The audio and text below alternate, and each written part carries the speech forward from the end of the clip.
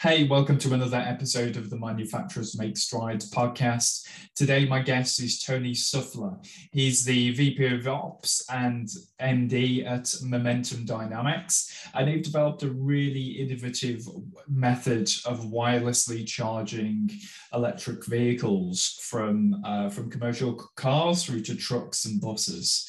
And they're hoping to kind of revolutionize the way that vehicles get charged and to make them available to be operated 24 hours a day, which will be like a massive step change from the current way of cable charging vehicles. So Tony has been involved in automotive and manufacturing since the early days of his career, including some tier one automotive suppliers. And he's now taken on the challenge of this really interesting startup, Momentum. So we get into some of the processes that helps him achieve some of the success that they've had there. So let's jump on straight into the interview now. Hey, good morning, Tony. Thanks for joining us on the podcast. How's it going today? Good, Martin. How are you? Yeah, excellent. Really good. Thanks. It's the start of a new year, 2022. Hopefully it's got lots of opportunities for everyone and we can get a little more back to normal. You're VP of Ops at Momentum Dynamics. You're the MD there at the moment. But I'd really like to just go back and get started. What got you into manufacturing and the automotive industry in the beginning? Well, that's an interesting question. I guess when I was a lot younger, I wanted to be actually a chef in a restaurant, and my parents weren't too keen on the idea. So I went to Penn State for engineering, and pretty early on in my career, I realized I was more interested in making things than designing things. My father was in the automotive industry, more on the retail side and in the repair industry. So I always had a big interest in cars. And a little bit into my career, I was working for a company that was a tier one automotive supplier for General Motors and for Lear, who make a lot of interiors for cars. So I was doing that for about 10 years and really enjoyed that industry. In addition, I worked for a company that produced high power and high voltage transformers and power supplies. So if I had to kind of put together my two biggest influences in my career, is kind of what directed me to Momentum, because we do support, vehicle companies and those integrations. And in addition, our products are, high power and high voltage. So it's almost like the perfect collision in my career that brought me to Momentum. Yeah. And that seems to be the technology that Momentum's developing. That seems to be one of the big challenges at the moment and over the next decade, I guess, in really enabling the uptake of electric vehicles. So, what's Momentum Dynamics' take on that? And could you speak a little bit about that? Yeah, I mean, what we produce are wireless vehicle chargers. So, if you have an EV, the more traditional way to charge your vehicle is to plug it in. What we're focused on are fleets of vehicles, whether they're buses, trucks, automobiles. What our product does is does inductive charging, so you don't need to actually plug your car in. So in theory, with small charges throughout the day, the vehicle can actually run, in theory, 24 hours a day. So you're not taking that vehicle offline. Okay. Wow. Yeah. That's it. So how does that work then? Does it stop? Where's the charger then? Is it in the vehicle? Well, we have strategically placed charging pads that are put into the ground. And there's a receiver that's a receiving pad that's on the vehicle. So once the vehicle drives over the pad, a certain certain things have to happen with regard to alignment, and that's how the vehicle's charged, and it's done in a short amount of time. Whereas if you plug your vehicle in, it takes a longer amount of time to accomplish the charge. Oh, cool. So what the idea is, say it's a delivery truck or a bus, say there's a break for 10 or 50 minutes or 30 minutes. At that point, you position it over the charging pad, and when you jump back on board, it's ready to and the same thing that would go with say a bus. When a bus is reaching a point where it picks up passengers, we have a lot of those strategically placed as well in our successful integration so far. Wow.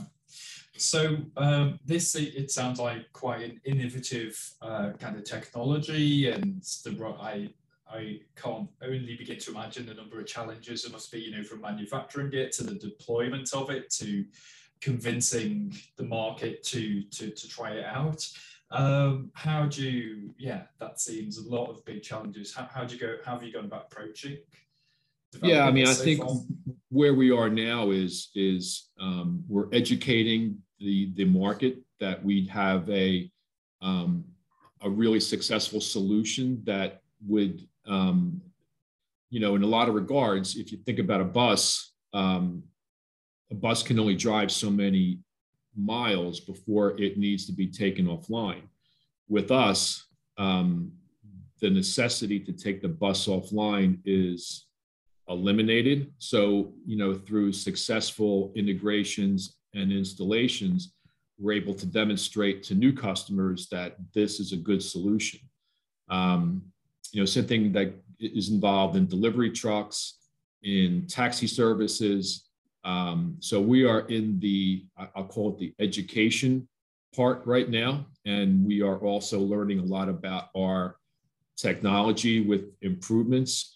And as far as operations, my challenge is to, look a little bit further down the road and being able to adequately scale to higher levels of production. So that's where I'm going to tap into a lot of things I've done in the past with automation and robotics and stuff like that in order to properly scale with the anticipated increase in business.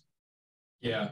So what do you have any what are your kind of key kind of lessons at that? Because I guess you're going to be coming quite soon up to a critical point where it's kind of transitioning from kind of prototype. The manufacturing process for prototype is quite different to as it starts to scale. So yeah, what's your process for handling that without it getting too chaotic? Well, I think, we are implementing a lot of processes at Momentum to anticipate when customers are, number one, looking to give us a trial basis. So, we do have a number of successful deployments already. And what we are learning from that is, what things can we do to improve the installations? And then with our contract manufacturers, what can we do to reduce the amount of time it takes to actually produce the equipment? Because it's pretty complicated. And, based on that, we have to formulate what are the best paths to scale. And, right now there's really nothing that's off the table, whether it's customized automation, can we get, some off the shelf robotics to be able to scale. So there are the discussions that the operations team is having. At the same time, making sure that I'm in tune with what is coming down the road with regard to some of the potential big customers that we're looking to sign on. Amazing. So it's kind of a combination of making sure you learn every lesson at this stage, making sure that and keeping your mind open as wide as possible to any kind of technology and process. Great. Yep. So what's the what's your plans for 2022? Do you have any kind of goals, or where do you see the business going this year? Yeah, I mean, what we're doing now is we're solidifying our processes. You know, really developing our quality management system. You know, through repetition is where we can learn areas of improvement and start to develop, you know, the basis and the benchmarks for a continual improvement program. And at the same time, you know, looking at where our strategic partners are going to be. A lot of our customers are located in Europe. A lot of our I think more immediate opportunities are going to be in Europe because the acceptance of EVs is a lot more advanced in Europe than it is here in the States. But obviously, you know, with the environmental issues that are a big concern with, you know, diesel burning engines, you know, there's a lot of influences that are being put into the EV market, you know, not only for, you know, improved efficiencies, but also for, you know, environmental issues as well. But, you know, from what we can see, Europe is far in advance ahead of the United States right now. Okay, got you. So, how, like, this seems that the problem or the challenge of how to charge EVs, that seems to be like one of the main things, like kind of holding back the rollout of EVs, maybe along with also the cost of them versus kind of regular cars. What do you think the charging solution will be then? Do you think it will be kind of one technology that gets standardized, or do you think it will be a number of different technologies depending on, you know, working together? Yeah, how do you see that market looking in the, because it's very early days, isn't it? Yeah, I agree. I mean, I think it's pretty well documented that a lot of the skepticism is the ability to, you know, how long can a battery stay charged? And I think a lot of American consumers are skeptical because, you know, they're afraid that, you know, what am I going to do? How can I recharge my car? But I know even where in the city that I live, you know, a lot of retail type charging centers are installed. I mean, there's one in a shopping mall that just came up over the Christmas break. So, you know, I think on the commercial side, it's going to be a bit more aggressive because you know, a lot of the big delivery companies, a lot of the big retailers are really driving towards eliminating diesel vehicles because an electric vehicle there's a lot less maintenance involved as well. You know, there's no oil to change in the vehicle. It's cleaner. There's a lot less moving parts. So I think that's where a lot of the push is happening from the commercial side, and that's where we're focused, Martin. More on that side because we think that's where the bigger push and the bigger scaling opportunities are going to be in commercial vehicles. Yeah.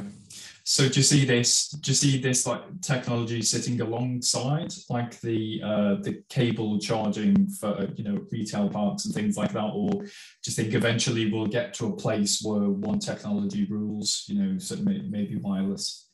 I think there's going to be a front runner, and you know, it's easy for me to say it's going to be wireless charging, but you know, in my heart and in my technical mind, to me, it's a superior solution. It really is. Yeah, it sounds great. Brilliant, thanks. Just slight change of tack. You're in like quite a challenging role right now, this very innovative company, a lot of responsibility. Do you have any tools or techniques that help you in your, you know, to achieve your goals or to stay on track? Be they, you know, kind of personal, health-wise or business-wise? Well, I think on a personal side, extremely active. In the, I'll say, the twilight of my career. I'm a very competitive duathlon. So I run a lot, I cycle a lot, I compete, and I think that keeps my mind fresh. Yeah. I'm an avid reader. I'm a big proponent of the, why we do things instead of what we do and how we do it. So, Okay. not that I'm going to give a plug to Simon Sinek, but I'm a big advocate of a lot of his readings, and I think that I'm a big collaborator with regard to how I share ideas and solicit ideas from my team and as well as from suppliers. So that's been successful for me in my career, and I'm going to continue to leverage that. Through 2022 and beyond.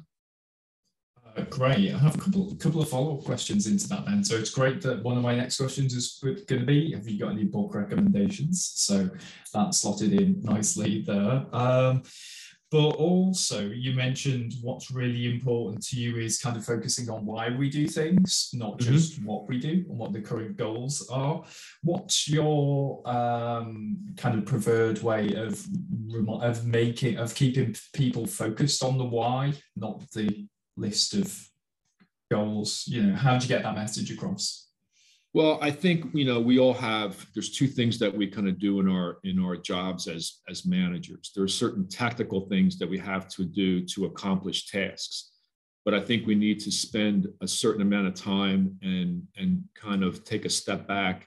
And I always call it. I get in Tony's helicopter and I like to go up 10,000 feet to review my strategy, and it's my job to continue to remind that, because if not, we often get, kind of sucked into being firefighters, and it's always, that's almost like an immediate satisfaction. We solve the problem and we move on to the next problem. But if we forget what the strategy is and the why we're doing it, then we just become proverbial firefighters, and we really don't progress the big picture of why we're doing what we're doing.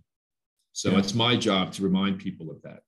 And it's taken some, mental discipline on my part to be able to accomplish that on a regular basis. Yeah. But I guess that's where the, the exercise and having time out from the to-do list really helps, doesn't it? That can be one of the things that can give you that longer term clarity. Great. So books then. So if you had a favorite book recommendation, what would you give? Can you repeat the question? Do you have any favorite book recommendation? Yeah, I mean, the book I've actually read and reread is it's by Simon Sinek. It says Start with Why. And he talks about the golden circle, and he does highlight Apple a lot, and I think it's obviously a company that we can all aspire to, not only for the products that they produce, but the message that they convey. And we do spend some time at MD talking about, why are we doing what we're doing? We want to be commercially successful, but we do think that what we're doing is betterment for the environment, for society, and it will make a commercial success of the companies that I think accept our technology. Amazing. Thank you. That's great. Okay, so just let's wrap it up now. I'll let you get on with your day. What's the best way for people to find out about what's going on with Momentum Dynamics or get in touch with you? I think the best way for companies to look at things that we're doing. We're an extremely active participant in LinkedIn. That's where we do all our social media. We're in the press. I mean, we've been on CNN. We've been in local governments, in discussions with the national government in the United States. but I would suggest our website and, following us on LinkedIn is the best way to, keep track of the successes of Momentum Dynamics. Amazing, thank you. We'll post links to your LinkedIn channel and the website below the video and the blog. Great. Well, really, that was great hearing about that, Tony. Thanks a lot for your time. Yeah, hope you have a great day. Cheers, Tony. Thanks, Martin. So long.